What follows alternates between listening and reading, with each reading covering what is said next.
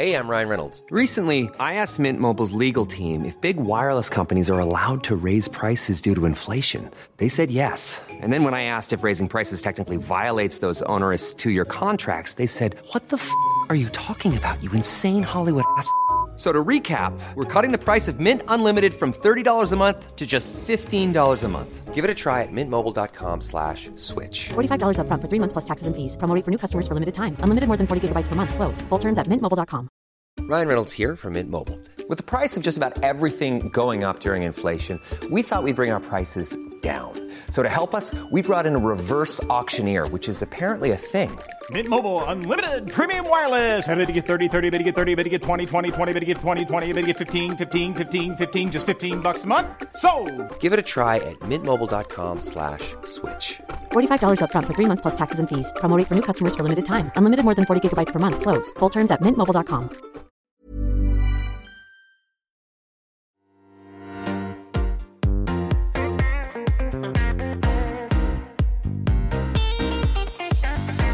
Hi everyone, and welcome to Confessions of a Debut Novelist, with me, your host, Chloe Timms.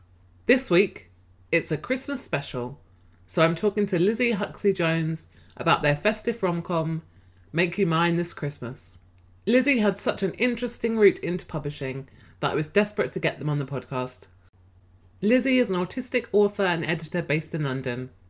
They also work with writers and publishers as an editorial consultant, and in previous careers, they've been a research diver, a children's bookseller, and digital communications specialist. In this episode, we discuss character creation with mood boards and playlists, writing a disabled love interest, and what write for hire is, and how this gave Lizzie their route into publishing. But before we hear that, here's Lizzie with an excerpt from Make You Mine This Christmas. Hi there, I'm Lizzie Huxley-Jones, the author of Make You Mine This Christmas. I'm going to read a little bit for you, and I'm going to take you to chapter 4, where Hav has just knocked over a table of books and is talking to a woman in the bookshop. Thanks for helping me, and I promise that when I do plan to engage in petty crime, I'll be sure to call on you. In reply, the woman winks. She fucking winks. A natural, no squinting wink. Hav melts. All the air has been sucked out of the room, and only they exist. What do you say to someone who has just winked at you? But she said she'd call on her. Now would be the right time to ask for her number, but the words dry in Hav's mouth. This woman looks so beautiful, so put together. What does Hav have to offer but a gigantic backpack and the occasional awkward comeback? The woman picks up a book off the shelf and reads the back, and Hav feels a sense of loss, like she missed the moment to keep talking to her. What would it feel like to be touched by her, for this woman to appraise her, stroke her, whisper things against her ear? What would it be like to kiss those nearly smirking lips, to bite softly on the lower one? Snap out of it, she thinks, taking a deep breath. Nestled on the floor, she spies another lost book and reaches down to pick it up. The cover draws her in, a girl wearing an orange beret, staring into the distance, one arm leaning against a blank canvas, the other slung in the pocket of her grey coat. There's something so lovely about her that Hav can't stop staring at. It's Carol, by Patricia Highsmith, apparently. In all the chaos, she must have knocked it off the table over a display of the best of LGBTQ+ fiction. Even here, most books are new to her. She went through a phase at university of reading whatever she could get her hands on, usually battered copies found in charity shops, so there are lots of gaps in her knowledge. It's been one of those things that she's promised herself she'll spend time indulging in for, well, most of the last few years. Now that's a book. The stranger's attention is back on her, and the two women hold eye contact for a beat. Unsure of what to do, Hav holds up the book. "How good's my taste?" "That depends," she says, looking up with heavy-lidded eyes. Hav gulps. Holy shit. The stranger reaches forward, hooking her walking stick over one forearm, and takes the book from Hav's hands. "Have you read this before?" She turns it over in her hands, smiling at it like an old friend. "No. Oh wait, didn't they make a film of this? I swear everyone is always telling me to watch it." "You should read it." She taps her red manicured nails on the cover. "Yeah?" "Yeah. Really, it's a romance, but it's written like a thriller. There's a bit of homophobia, a bit of a shit husband, the usuals, but there is a happily ever after for the lesbians, probably the first in literature, which is nice. Hav takes the book back into her clammy hands, gripping onto it for dear life. "Oh," she says, all the air going from her throat. "That makes a change." She's always struggled with this part, making it clear you're another queer woman. Most of the time she feels like an alien speaking human, and this feels like an expert level of communication that she's never sure she's managing. If only there was a hand signal, or that everyone still spoke Polari, it would be really useful if she had one of those enamel flag pins on her enormous rucksack, though pointing at it would likely be as awkward as what she's trying to do now. "Is it set at Christmas?" "A little bit, actually. That's how they meet, in a shop." Hav licks her bottom lip and bites down on it. The film is also very good, worth watching just for Cate Blanchett's wardrobe alone. And there's this scene where she's sitting on the floor and stands up so elegantly without using her hands. You'll get what I mean when you see it. It's almost erotic. Hav feels like she's going to pass out. Message received, apparently. She can't quite believe that she's managing it. "Remember how to flirt. Remember how to flirt, you absolute disaster," yells Ambrose's voice in her head. "Ask her to watch it with you. Get her number." "I can do this," she thinks. Hi, Lizzie. Welcome to the podcast. I'm really excited to have you on with me today to discuss your debut-ish novel, Make You Mine This Christmas. Thanks for having me. I love the ish. It is very ish. We will dive into that later because you just described to me it as wibbly wobbly way into publishing, and I think that's the perfect way of describing it. This is your debut novel. You have written other things, but we will go into that. And you've got such an interesting journey into publishing that it's going to be very interesting for people to hear kind of an alternative route into writing and publishing. But we're here to talk about your amazing Christmas rom-com. So can you start by telling us what Make You Mine This Christmas is all about? So Make You Mine This Christmas is a queer Christmas rom-com that follows a girl called Hav, who is just kind of a bit of a mess. She has nothing better to do. Her life is falling apart. She's dragged to a Christmas party. She ends up in banter with this kind of awkward tall man, and they see some mistletoe that's all burned up, and so they decide to have a kiss under it as a kind of offering. You know, when I say my plots out loud, sometimes I'm like, yes, this is very silly. And they're like, we'll give this mistletoe an offering. They kiss. It's the worst, most awkward kiss she's ever had, but they're overseen by his ex-girlfriend, Laurel. And due to a series of mishaps, the next morning, everyone where Christopher is from thinks that Hav is his new girlfriend, and his mother insists that he bring her for Christmas. And because Hav has nothing better to do, she's like, sure, I'll fake date you for Christmas. But on the way down, she walks into a bookshop in the train station and sees this woman and is absolutely captivated by her, and they have this gorgeous little meet cute. But the woman leaves and she's like, damn, well, I better get my head in the game on this fake dating. They arrive at Christopher's family home, only for the bookshop girl to walk in because she is his sister. And then chaos ensues. It's a heartwarming book about trying not to snog your fake boyfriend's sister. You know, the true meaning of Christmas.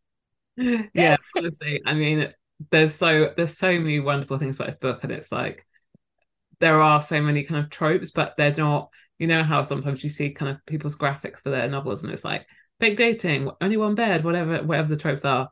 But yours are done in the most kind of tongue-in-cheek, like humorous way that you don't feel they're forced. You're just like along for the ride, you're having fun, and it's really cute and it's really funny, very sexy. What made you want to write a Christmas rom-com, and then what was the kind of inspiration behind this story?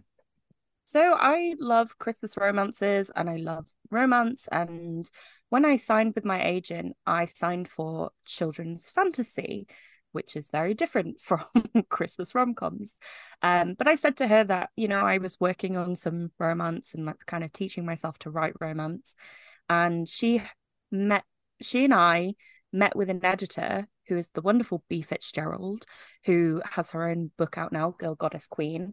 And I was like, I want to write a queer Christmas rom-com. And she was like, I want you to write a queer Christmas rom-com. And we had a good discussion about the kind of books that we felt were missing in that space. Because I read a lot of Christmas rom-coms that previous winter just by total chance.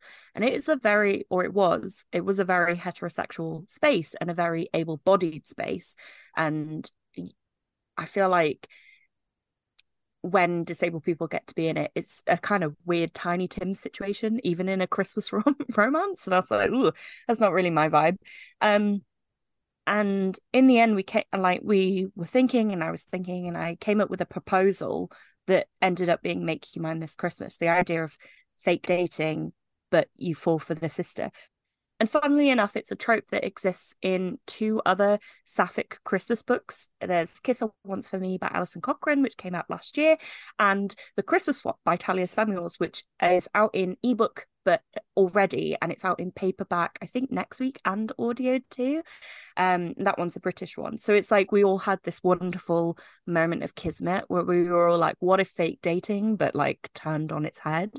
Because in Make You Mine This Christmas, the relationship between Hav and Christopher really becomes like a close friendship, a really like finding your best pal soulmate. So it's kind of a love story between them as well, but a different kind. But yeah, so that's kind of how it came about. It just like coming up with different ideas, thinking about what was missing in the market at the time. This must have been 2021 because it came out in ebook and audio last year and in a special edition hardback, and then it's just out in paperback this year in English and German. I have to try and remember all this. My brain is so full with dates. Your German cover I love. I think it's gorgeous, but I mean I just seen your new paperback and ebook, and I love the new cover as well. It's so good. Colorful and brilliant. But yeah, so that's so interesting. So you, I guess, let's say the traditional, normal, regular way of getting a book deal would be having written the book, then your agent goes out and sells the book. But you met with an editor and through your agent and just sort of discussed what you kind of wanted to write and what they wanted as a format, and then you came up with the idea. And am I right in thinking you wrote a section of the kind of an extract, I guess, of the book and presented that almost like as a proposal? Is that how it happened? Yeah, I was supposed to only write the first like 5,000 words, but I ended up writing the first 4 chapters. So essentially how the fake dating happens, how she agrees it, and when she meets Kit. Because I was like, they kind of have to see the whole setup, and it helped me like think about the book as a whole. So yeah, I sold it off proposal, and also I had a full outline of, I think it must have been about 4 or 5 pages. When I do an outline, it's like literally a synopsis of everything that's going to happen in the plot, and also who the characters are. So some things about them, like their vibes, like what they look like what their character arc is. And I always put in things like comps for like tone, like things I'm pulling from. Like this is very much like sprinkles of the happiest season, but also lots of other heterosexual Christmas films that I love, like The Holiday, and just like things that make you feel cozy. So that kind of document, along with 15,000 words, which, as I said, was about 3 times as much as they actually asked for. Unfortunately, I'm a huge teacher pleaser, so I always am like, no, here's all my work, and here's everything that I will do to it. Yeah. Wrapped up in a bow, and yeah. I can't remember if I sent them like my mood boards, because I make like mood boards and playlists and stuff. Yeah, I know you're big on playlists, and I also know that Kit is slightly based on Aubrey Plaza's character in The Happiest Season. Am I correct? Yeah, so like that was really like a starting place for me. I love The Happiest Season, and I know a lot of people don't love it, and I understand people's critiques of it. And I think it has had a hard time being like the first major queer Christmas movie. Because when you're the first, you have everyone's hopes hung on you, and you will never fulfill that. But I actually love it, although I do maintain Kristen Stewart should have ended up with Aubrey Plaza. And so I kind of wanted to think of a British version of that, and instead of it being about you going with your girlfriend and being closeted and pretending to be their friend, like what other kinds of relationships there are. Because when you kind of look at the book, there's a lot of similarities, like the very waspy parents and things like that. So it was definitely like a huge inspiration for this. But I would say like a starting point, like the tone is quite different. I'd say it's a lot more fun. It's your book is a lot more fun, and it's a lot kind of, if you're looking for a book that literally has like every Christmas food you can think of, and if you want to be hungry, like reading this book, and also any kind of Christmassy thing you can think of, like, I don't know, events that happen just around Christmas, and crackling fires. And it's, if you're feeling one, I don't know whether people feel like this, but sometimes I get to December and I'm like, oh, I'm not really feeling very Christmassy this year. Read this book and it will. I read this book in October, I think. No, it might be August actually, which was kind of the wrong time to read it, but I was so desperate to read it, I had to read it. And then I just gave it to everyone. I was like, read this book. It's Christmassy, it's perfect, it's brilliant. I want to talk to you about the tropes though, because we touched on that briefly. But how did you decide, like, what did you just kind of pick your favorite tropes? Like, I know there's like hundreds, and also it's kind of, like I said before, sometimes you do get the feeling that sometimes people will shoehorn them a little bit into their plots, but I didn't feel like that with yours. I felt like it was just done in a fun way, in a kind of cheeky way. How did you decide like what tropes you wanted to include? Well, to start with, so how it worked with this like editorial situation, we kind of discussed a couple of different ideas, and one of them was fake dating, because we both really like fake dating. In fact, B's book is a YA retelling of Hades and Persephone where they fake date. It's so good. Everyone should go read it. And we were just like, well, what would we do that's fake dating but felt different? And that's kind of how it twisted. There are some other tropes in there that are also twisted, because technically there is only one bed, because Hav and Christopher have to sleep in the same bed to keep up the ruse that they are together, but she's sharing it with the wrong person, so it's like a different kind of comedy. So the tropes that are in there tend to be like flipped, because it's like the direction of romance is actually someone else, and it's like, well, what? Because there are other, I'm like trying to remember which ones would be spoilers. There are some other ones like later in the book that come up, but again, it's like with tropes, usually it's about the love interests, like how does that thing affect their love, when really it's like, how does that thing affect her and Christopher's friendship, and also the romance with Kit that she's desperately trying to ignore. Because Hav spends a lot of this book in denial about pretty much everything. She's the person who just has not got a great handle on herself and life. And so it's like everything that happens to them that you would normally expect in a traditional trope happens a little bit wonkily, and that's why it's quite fun to write, because it was like, okay, well, if I did this, what would then happen? But yeah, I love tropes. I must admit, I'm quite often not a trope first writer, but I do have, if I'm coming up with proposals, because I sold my next queer Christmas rom-com on proposal, along with a couple of other ideas, to be like, which of these would you like? I sent them out, and then they picked the one that's coming next year, which is a sequel to this book, which I will announce when there is a title. I've not come up with a title yet. my finger is hovering over the pre-order button. Unfortunately, it's not pre-orderable yet, but I'm on it. I'm on it. But one of the things I wanted to do was think about what kinds of tropes there were that I hadn't looked at yet, or that I would have fun telling.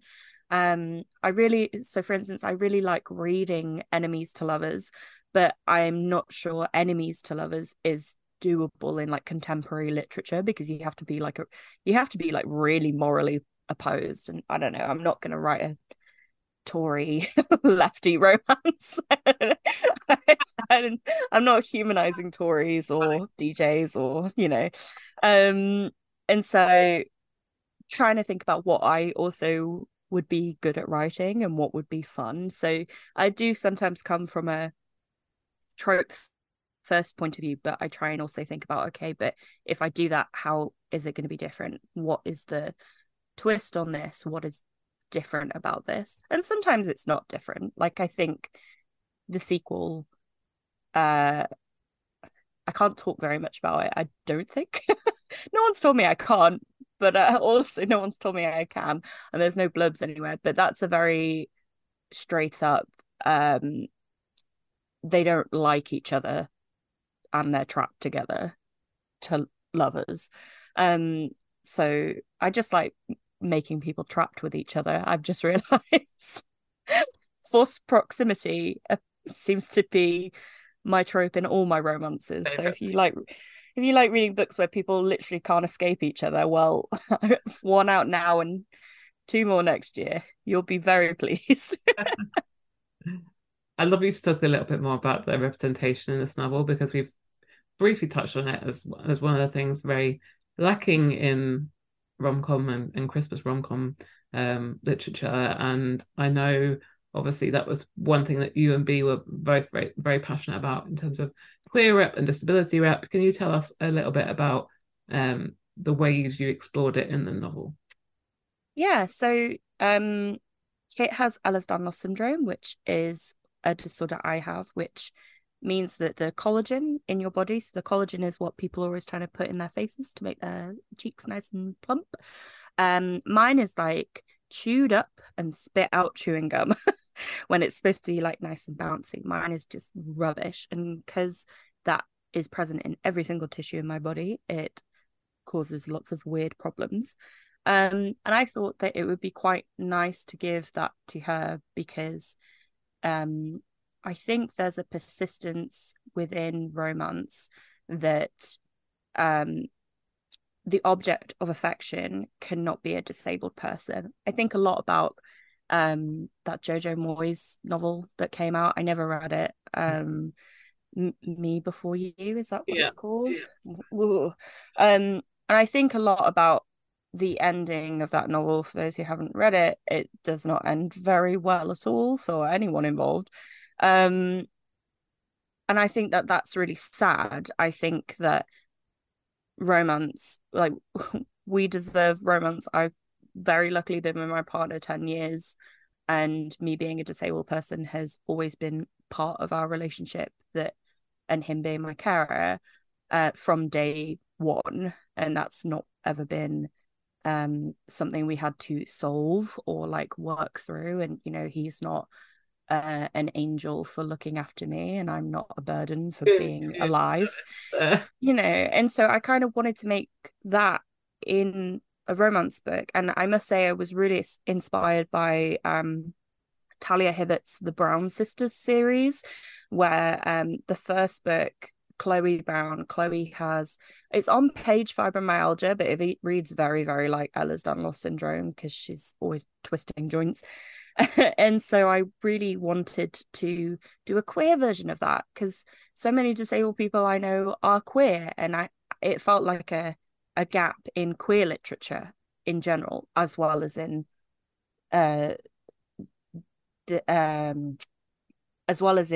Christmas romance literature. But also it's not just one of them who's disabled, partly because, and I didn't intend to do this, but as I was writing it, I was like, well, why is Hav so kind of all over the place? Why does she not have a center? She doesn't trust any of her decisions, and she's bad at making decisions because she doesn't actually know who she is or what is a good decision for her. And I realized that what I'd unintentionally done was pulling from a time when life was really chaotic for me in my early 20s, and that was when I was trying to be an adult but didn't know I was autistic. And so I was just constantly overwhelmed and really unsure why I found things so much harder than everyone else. And it's because I was pretending to be neurotypical and trying to keep up with everyone, when really I needed to carve out my own future for me. And I realized that that's what I'd done with Have, and that's who she was, and that's what she was going through.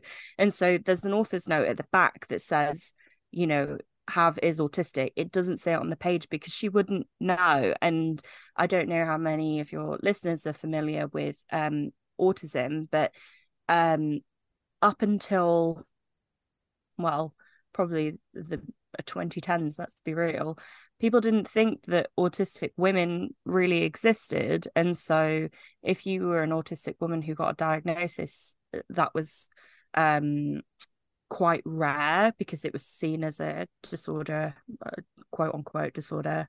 It was seen as a neurodiversity that only affected, it was like 4-1 men to women. Whereas now they're like, oh, it's actually much closer than that. So there's like a real historical underdiagnosis of women that persists today. And if you are anything other than a white woman, if you take any extra marginalization step away from white and heterosexual, it gets harder. So like Black women, it's much, much harder to get diagnosed than white women, because all our understanding of autism is also based on white boys. So any steps away from whiteness or maleness or a very typical classic presentation, it makes it harder for you to get diagnosed because people are still working off that original idea. And so that's kind of where these two characters came from. Like Kit was a very intentional choice from the beginning, because I was just like, oh, wouldn't it be so fun to have this hot girl with walking stick walking through a bookshop, and that be like someone being like, oh my god, I have the hots for this woman. And whereas Have, it was very much like, oh, I've given her something that I experienced myself. And so people often ask me if I'm Have, or with my kids series, if I'm Vivi, and I'm not. They're both very different from me, but they have a little seed from a little point of my life. And what the seed usually is a feeling, and that being tied to being autistic in some way. I did it again when I was writing another book. You'll see next year what I've done, and you'll be like, oh, all your characters are autistic. Yeah. I wonder, when you're creating these characters that have like a smidgen of you in, how do you stop them from being completely 100% you? Because I think there's an assumption that, particularly with debuts, that our main characters are us. And I mean, I don't know, how do you is it a conscious thing where you say, okay, well, I'm this, so my characters are going to be completely opposite? Like, how do you do it? So for me, when I do character creation, I start with a Pinterest board, and the first thing I try and think of is like what their color is. This is a very weird way to describe it, but for me, every character has like a color. Like, it's not like their aura, but it's like Have, it's pink. Like but specifically it's like rose gold and like sequensy. For Kit, it's like emerald green, which is why her coat is that color, and then browns, like dark wood. And I would make a board where it starts with colors, and then it starts with like fun little inspirational quotes. They would say, if you type in things like inspirational quote aesthetic, Taylor Swift quote aesthetic, you'll get all these like text posts, which can be quite useful for thinking about how they might say things, or things they might believe as a motto. Like if they were the type of person to have, you know, a quote on a pillow, like what quote would they have? And then I just keep going, and then I'm like, well, what would they order at a restaurant? What's their favorite food? What's their Starbucks order? And so in that way, they really become very, very different from me. Like Vivi, I would say, is probably more different from me because she's a 12-year-old girl. I'm a 35-year-old person. But also she's much more introverted than I am. I'll talk to anyone. I'll talk to a wall. I'll be very happy to. I'm sure they've got a lot to say. Whereas I think Have is much more compulsive than I am in her decisions. Like, I make decisions quickly, but she just is like, yeah, whatever, let's go. And just things like that, like that can be a good way to like build your character's mindset, because I think things like food and colors and what they might wear and textures are quite like external, but it helps you kind of think about their internal rhythms, like why would they pick that, what draws them to that, what happened to them that means that that's their favorite food, like is this something their granny used to cook, is this something they had as a child? And so it gets your like brain working. I think this partly comes from using The Sims as a primary story mechanism my entire life, because the thing you start with is how they look in their outfit. Yeah. And so I think ultimately I've brought that into my craft process, because The Sims is just storytelling. It can be very strange storytelling, but that's ultimately what it is.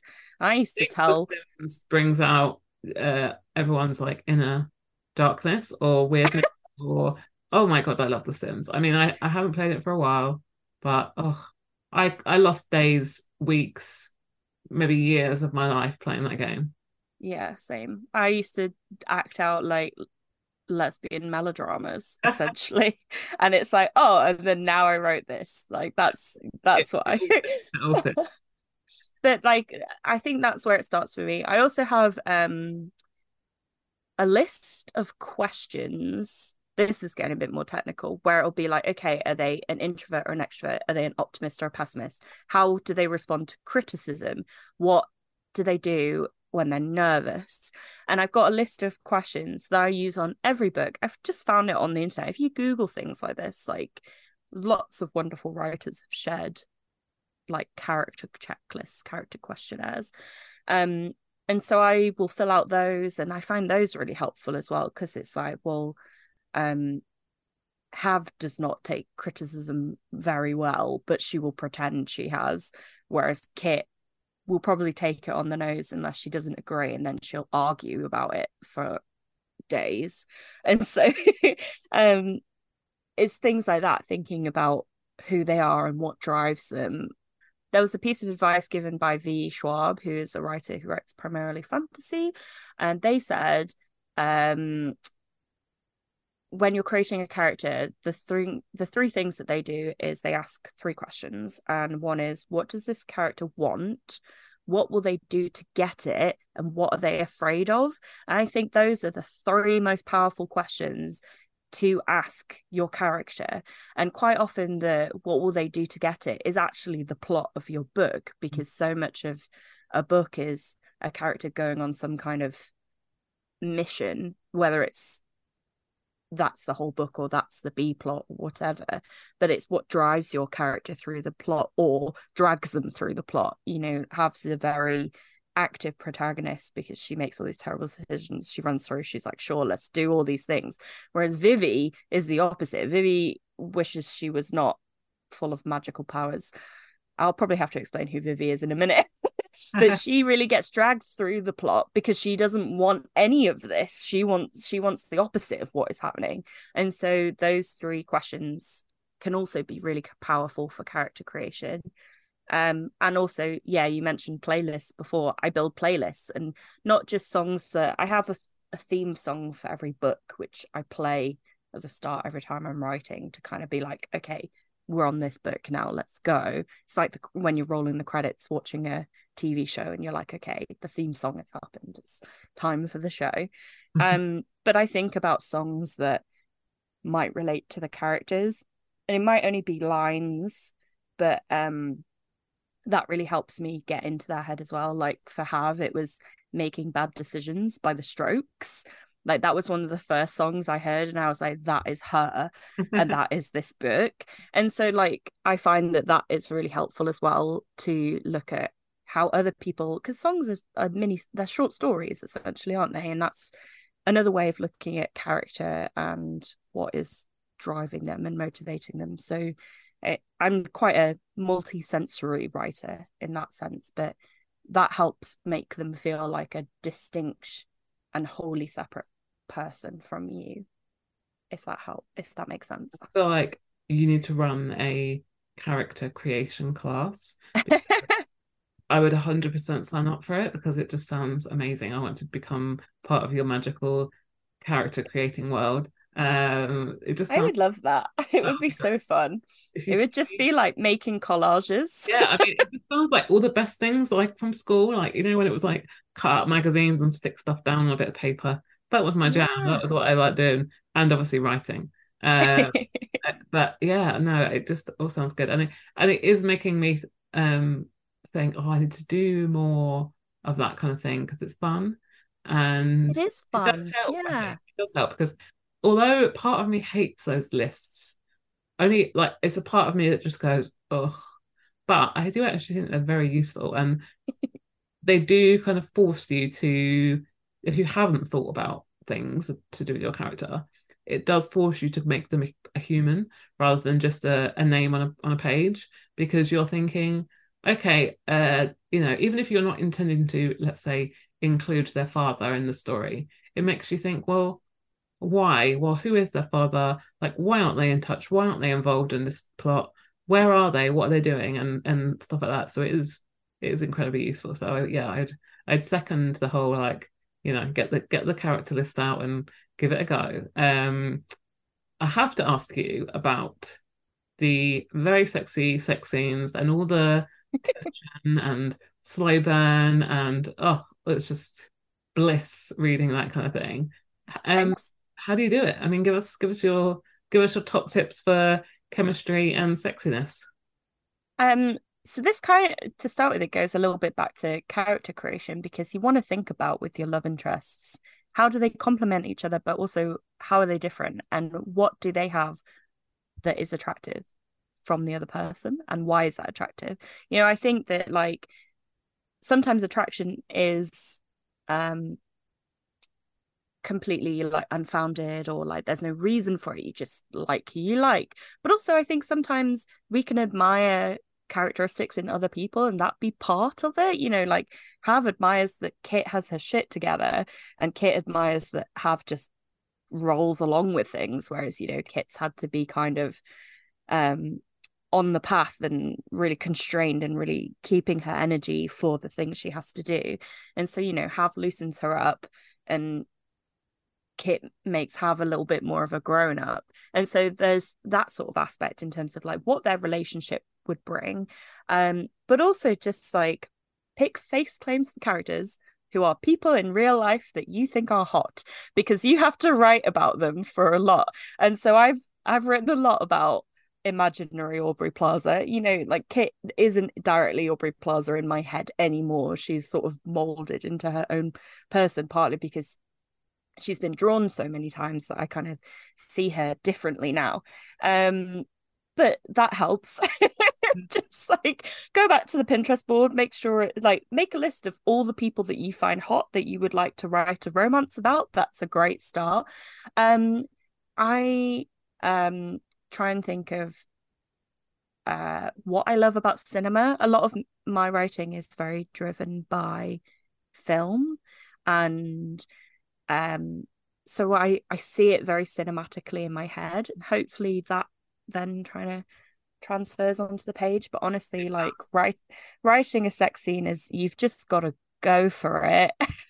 But also I really recommend reading a lot of romance and read all kinds, because some romance is fade to black, which is fine, but I knew that kind of wasn't what I wanted to write. I wanted to put a little bit of spice in there, because also my prerogative as a romance writer is to be like, hey, disabled people are sexy and have sex.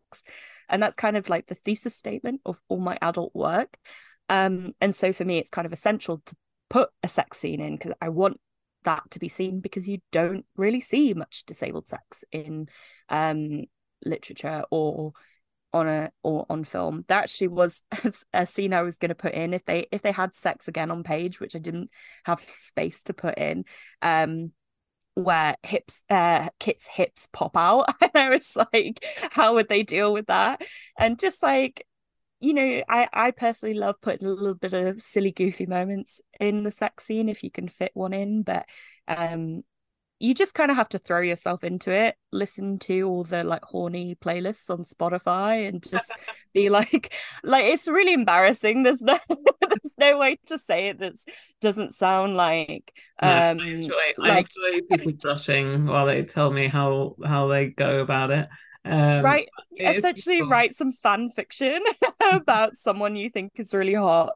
But yeah, and just like I would say that being edited during a sex scene is tricky, because you're like, yes, someone else has read this now and I have to confront that.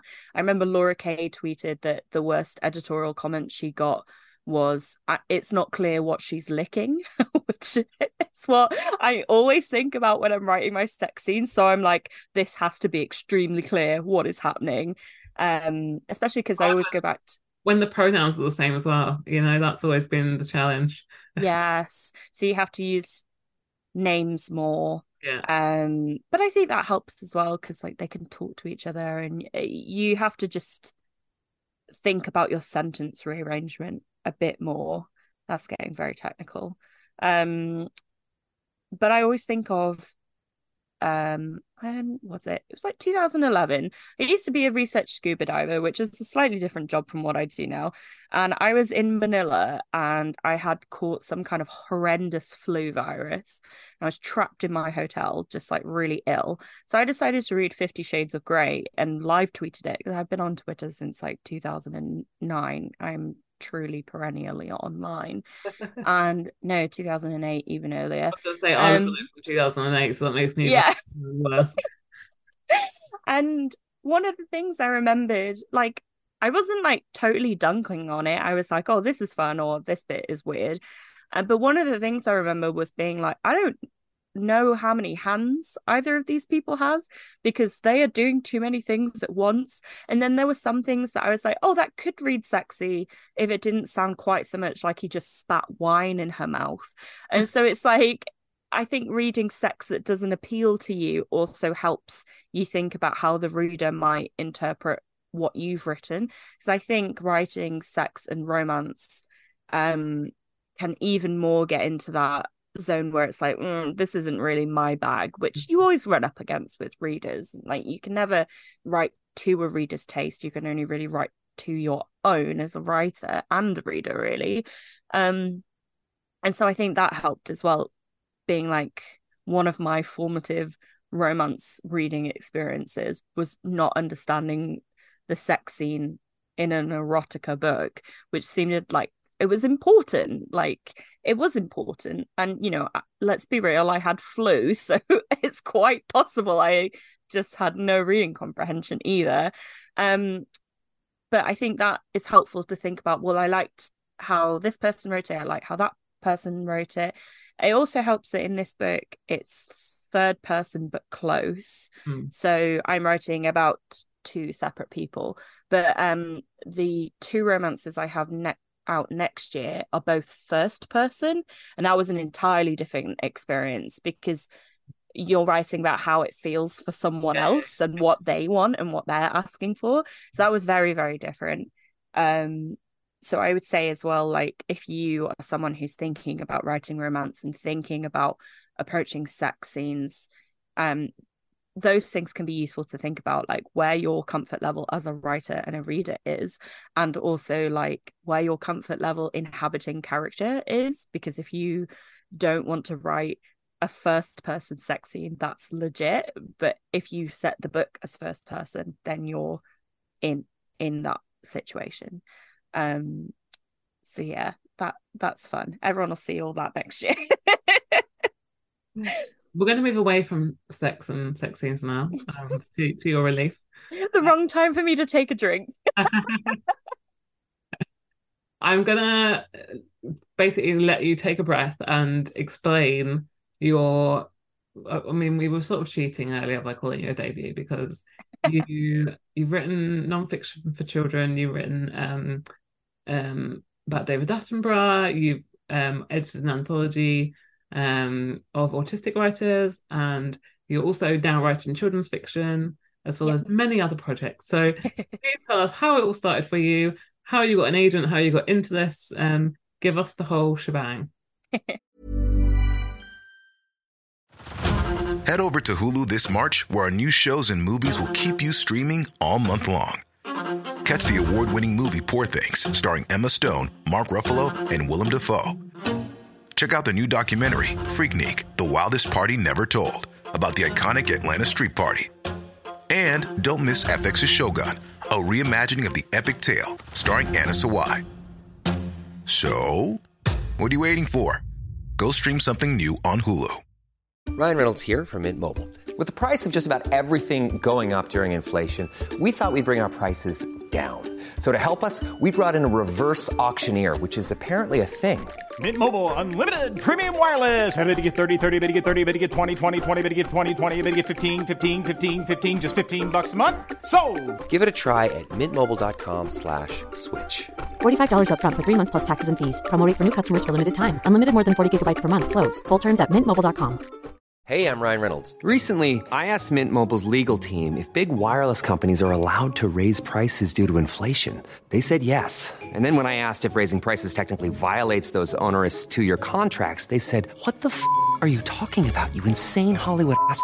So to recap, we're cutting the price of Mint Unlimited from $30 a month to just $15 a month. Give it a try at mintmobile.com/switch. $45 up front for 3 months plus taxes and fees. Promo rate for new customers for limited time. Unlimited more than 40 gigabytes per month. Slows full terms at mintmobile.com. This is going to be a bit of a speech. Basically, I was working as a bookseller at one point for years, and I started thinking that maybe actually the thing I would like to do was write books. I used to be, as I mentioned before, I used to be a scientist, but I started getting progressively disabled enough that I couldn't get any of the work that I was trained for. Essentially, I trained myself to be a field scientist and then developed a seizure disorder, which meant I can't drive or dive, which are two quite useful things when you're going out to the middle of nowhere looking at, I don't know, snails on a rock, which is something I've done repeatedly. And so I was really lucky that through the power of Twitter, I was connected to a lot of other writers and editors and publishing professionals. And my friend Claire Bogan set up 3 of Cups Press, which was a micro press we worked on together with a bunch of other people, doing anthologies about different topics. And I thought I would really love to do something like that about autism. This was during the time when The Good Immigrant had come out and been a huge success, quite rightly. And there were lots of other anthologies coming out. And I had just got my autism diagnosis, and I was really frustrated with the offering of autism in fiction at that time. You have to remember this is like 2015, 2016. This is before we had Elle McNichol, who is the light of my life. This is before we had Talia Hibbert and the Brown Sisters books, which have autistic characters in it as well. And a lot of what I was reading, because the way I kind of understand a topic is by reading up about it, which is a very autistic behavior. Just I'll do in my own little research project. And I was reading a lot of stuff that was about us, not by us.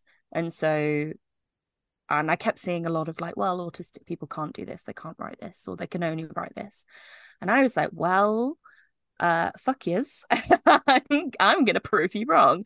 And so I happened to tweet that, like, oh, I just really wish there was a kind of autistic anthology out there. That would be cool. And Julia Kingsford, who set up the Good Lit agency with Nikesh Shukla and is his agent, literally DM'd me like, you should do that. And I think that you're the right person to do it, because I've been teaching myself to write, been teaching myself to edit, and had worked on, I think, 2 anthologies for 3 of Cups by then. And so she became my agent to kind of get that book through the paperwork and bring it to life. And that I'm so proud of that book. It's 18 autistic people and me, of course, exploring art and unintentionally exploring autism through every single piece. I never set the brief as it has to be about autism, but all of them are. And so she was looking after me, but because she runs the agency, she was like, oh, I'm going to give you to this new agent, Abby Fellows, who just came in. And Abby and I met in 2019. And I basically said to her, hey, okay, this is what I want. I think I'm very lucky that I had been around the publishing industry for kind of 4 years by that point, because I'd been a bookseller as well. And I'd been listening to a lot of how writers talked about their careers. V. Schwab, who I mentioned before, is who has talked a lot about the mix of write for hire and originals alongside each other to kind of build a backlist quicker. And so I said to Abby that was what I was interested in. I was interested in I wanted to write Vivi Conway and the Sword of Legend, which I basically gave her the bitch for in that meeting in September 2019. I hadn't written any fiction that was showable by this point. So I've had a really weird relationship with getting an agent. It meant that when I first showed her it in like the February of the year after, I was like, oh my God, I hope she likes it, because I had no idea. She'd never read any of my fiction before. Luckily she did. and so she went out and got me the David Attenborough job. She was who introduced me to B for Make You Mine This Christmas. And obviously she took care of sending Vivi out into the world. So I kind of came into the publishing industry sideways, because also I've been working as, I call myself an editorial consultant, because I don't think Sensitivity Reader really encompasses what I do, but I do help edit and consult on books that are about autism or have autistic main characters, but also like things that are about disability in general, or like advising on book projects, or like talking to authors. So it's like I kind of do quite a lot of different things. And so that meant that I was bopping around the industry like a stack of different hats on top of my head, just like switching them out. So I've had kind of a weird sidestep into this industry, but I feel very lucky that I've now got to where I really wanted to be, which was to be a fiction writer, to the point that next year I have 3 fiction books out, which is very silly but exciting. But yeah, so it's been a bit of a weird one but a wonderful one. And now Abby's at DHH Literary Agency, and I'm there with her because she's the light of my life. She keeps me sane, and she's so brilliant. I really wouldn't be as prolific or successful if it wasn't for her guiding my career. So I'm very lucky. I'm really grateful that you're so open and honest about your journey into publishing and kind of how it's all happened and the types of projects that you take on, and you know, that it's not been the straightforward route, but that's fine and that's worked, and it's brilliant, because I think so many people think that there's only one route to get an agent or one route to get published, and you know, people work so hard on that route, but actually there are other ways. And I think that if you're a creative person, it is possible to find other opportunities just through your sheer creativity. I have to kind of get another nugget of advice from you, because we are in a debut group, and out of everyone, I'd say, and I think everyone would agree with me, that you are the most kind of pragmatic, level-headed person. So when everyone's freaking out over something, or worried about something, or thinking this is the worst thing ever, my book's gonna die, no one cares, you're like, wait, let me just talk you through this. This is normal. This is okay. And I think we're all incredibly, I speak for everyone, even though I'm sure they would agree with me, but we're incredibly lucky to have that advice from you, and that kind of calmness, and you're a wonderful person to go to for that kind of you know, pragmatism. Chloe, I'm gonna cry. Stop this. It's true. I'm always grateful for you to just be like, guys, stop freaking out over nothing and calm down. And also when you're like, this is normal, this is fine, like, you know, this is okay, whatever it is, what would your advice be to anyone that's just about to, I mean, because in a few weeks' time, I'm going to be speaking to the 2024s, the next cohort, which feels, where is the time going? But anyway, what would your advice be to them about how to cope with publishing and all the weirdness and the ups and downs? Because I'm sure there's been things for you that have been challenging over the years, but what would you say? I think everyone I'm not going to say everyone needs to come to you, but everyone needs needs a you in their life. I've accidentally promised that I'm going to write some kind of how to survive debut year guide. So if I ever get around to that, that all my thoughts will be in there. I would say, so the first thing I would say is you need to create a mindset shift.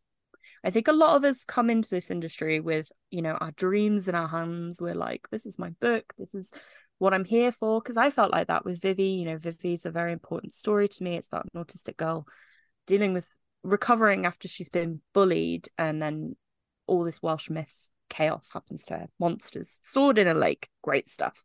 That was the story that I got into publishing to tell. And I'm really, really glad that I got to tell it.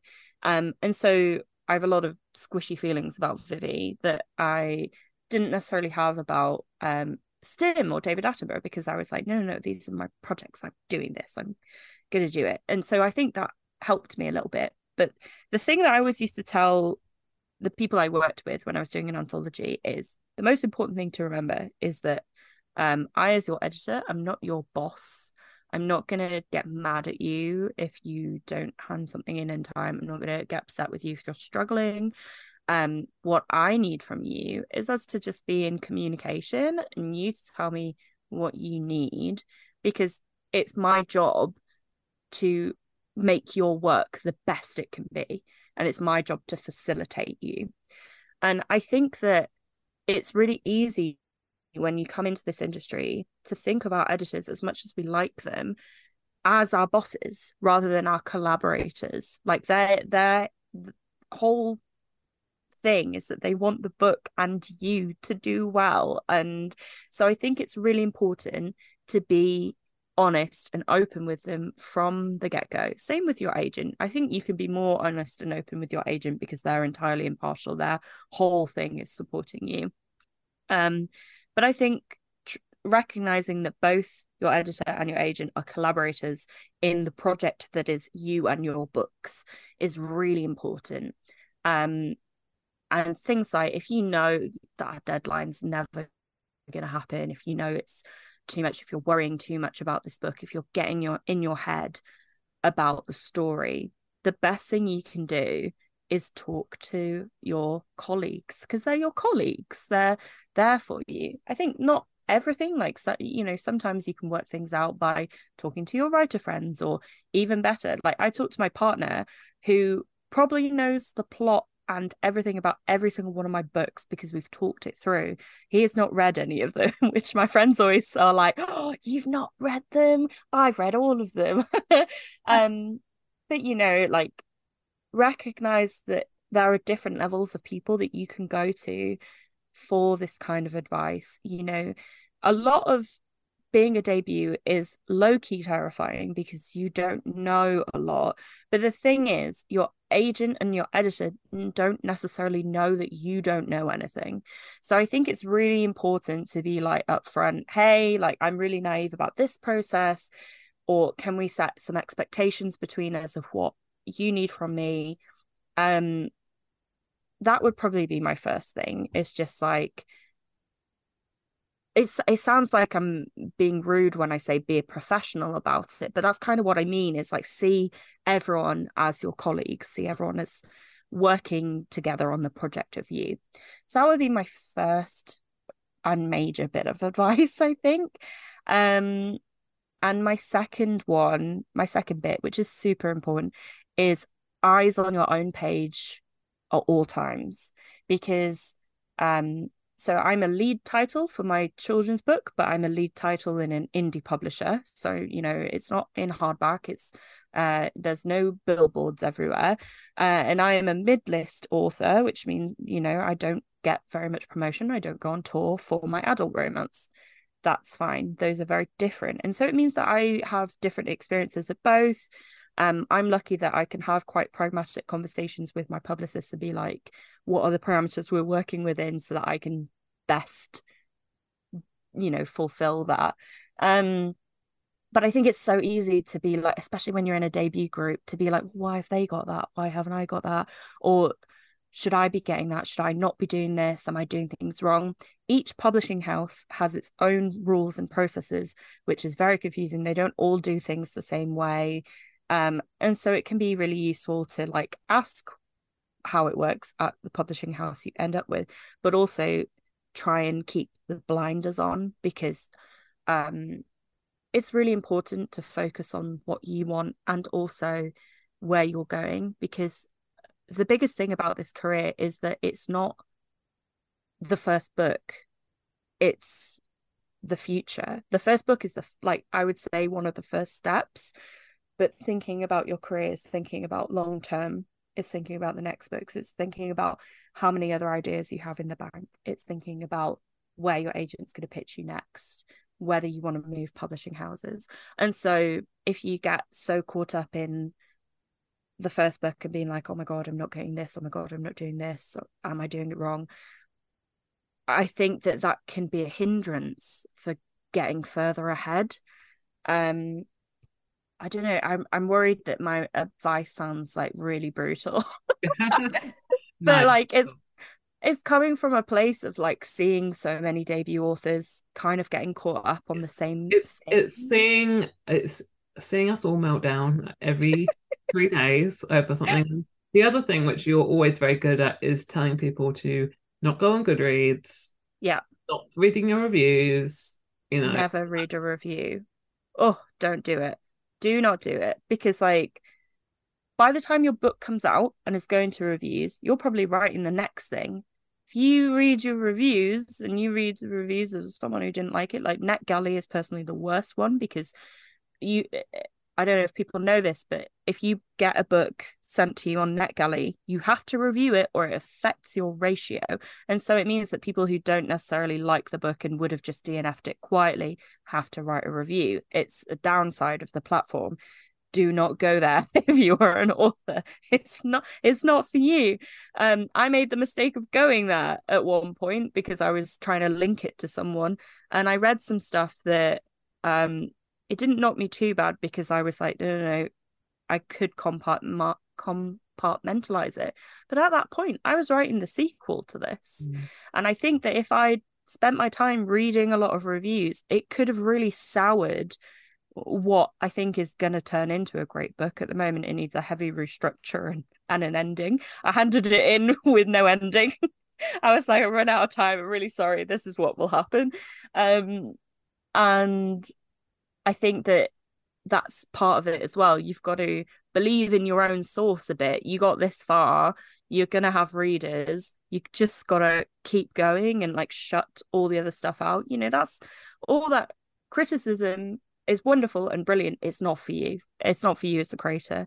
And I think that, it's why there've been over the years, so many bad instances of authors getting upset in review spaces. And I have quite a controversial opinion about. Oh, go for it. I'm going to share it now because this is my space and I'm going to shock everyone. I do not have a problem with people 1-star reviews or 2-star reviews, because when I've seen a really shit film, I don't necessarily tweet about it, but I might say, you know what, I saw that film the other day and it was absolute shit. And the director or the writer or the editor or the sound mixer might see my tweet and they might get really upset with it. But at the end of the day, we do it all the time with every single media, with songs, with TV shows, with whatever. Why should it be any different for books? It's not for us to read. It's not for us to comment on other people's. We write for readers, right? So if they don't enjoy it, that's nothing to do with us. That's their opinion. And I just don't, unless it's personal, obviously, unless it's kind of an attack on you, I actually think, fair enough, you didn't like it. Tell me that you thought it was shit. Like, fine. But I'm not going to read it. That's fine. But it's not my place to read it. It's your place to, if you're a book reviewer and you didn't like it, by all means, give it a good, thrashing. Fine. Yeah. I think that's fine. I'll tell you one that I have read, because someone sent it to me because they were like, this is very funny. It was a 2-star review of Make You Mine This Christmas, but they had formatted it in the way of Ambrose's polls. So throughout the book, Ambrose, one of the side characters, does polls on Twitter, and now I would have written it as Instagram because Twitter is falling apart at the knees. And that are all like making fun of Hav. And this reviewer had made fun of the book in the format of the poll. And I was like, well, that's great because you didn't like it, but you still took something from it. Like, good for you. Yeah. Like, I have no issue. I mean, I've read a couple of bad reviews of my book, and I don't read reviews at all anymore. But and of course, they're upsetting, but I don't begrudge the person from leaving it. I do begrudge one particular reviewer for copy and pasting their review on every single review site possible when it was a really quite a vicious review. But that's also their prerogative. So I'm not, I have no issue with it, because actually back in the day when I wasn't published and I was just a reader, I would be honest with my reviews. I would be like, didn't enjoy this, thought the characters were flat, blah, blah, blah. Didn't think of the author. And I actually think most book reviewers do not give 1 second's thought to the author. They're just reviewing the book. They're just reviewing the story, and have no problem with that at all. But that's a controversial opinion. So no, I agree. I think as long as they're not tagging you in it, then that's fine. Like, I think they deserve to have that space. And also, as someone who writes disabled characters on queer characters, one of the things that happens a lot on the internet is people will argue about whether it's a good representation or not. And, people might not like how I've written an undiagnosed autistic woman as being chaos personified, which is fair. They might not like how I've described Kit's experience being a disabled person trying to work in a corporate environment. That is fine. I respect that we all have different experiences, and I don't want to take away from a space where people feel like they can't talk about that.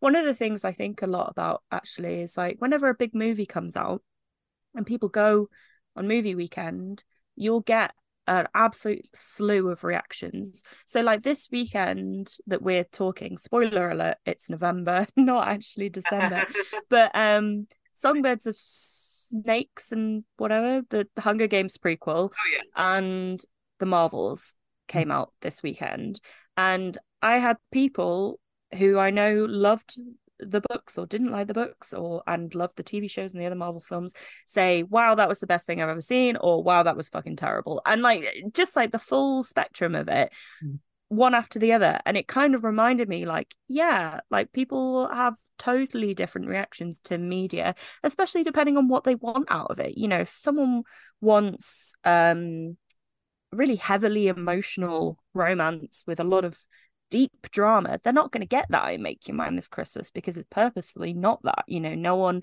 there is one coming out on it, but it's like the most quiet, casual coming out. No one's art gets ripped up like in the Happiest Season, no fights start.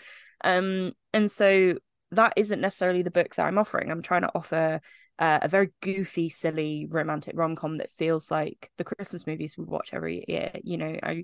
When I was writing it, I watched basically every Christmas movie Netflix has ever made. And I think you can feel that in the pages. And so that's fine. If someone didn't want that, then they're not going to find it there. And they might write a review where they were like, this didn't quite hit the vibe that I personally wanted, which is fine. Like, everyone reacts differently to stuff. So I don't begrudge people. What I always try and say this is another bit of advice for debut writers, actually. Your book is not for everyone, but it is for someone. And the rule of success that I live by, which I think is what keeps me quite level-headed in this industry, is that for me, a book is a success if a reader has told me it meant something to them.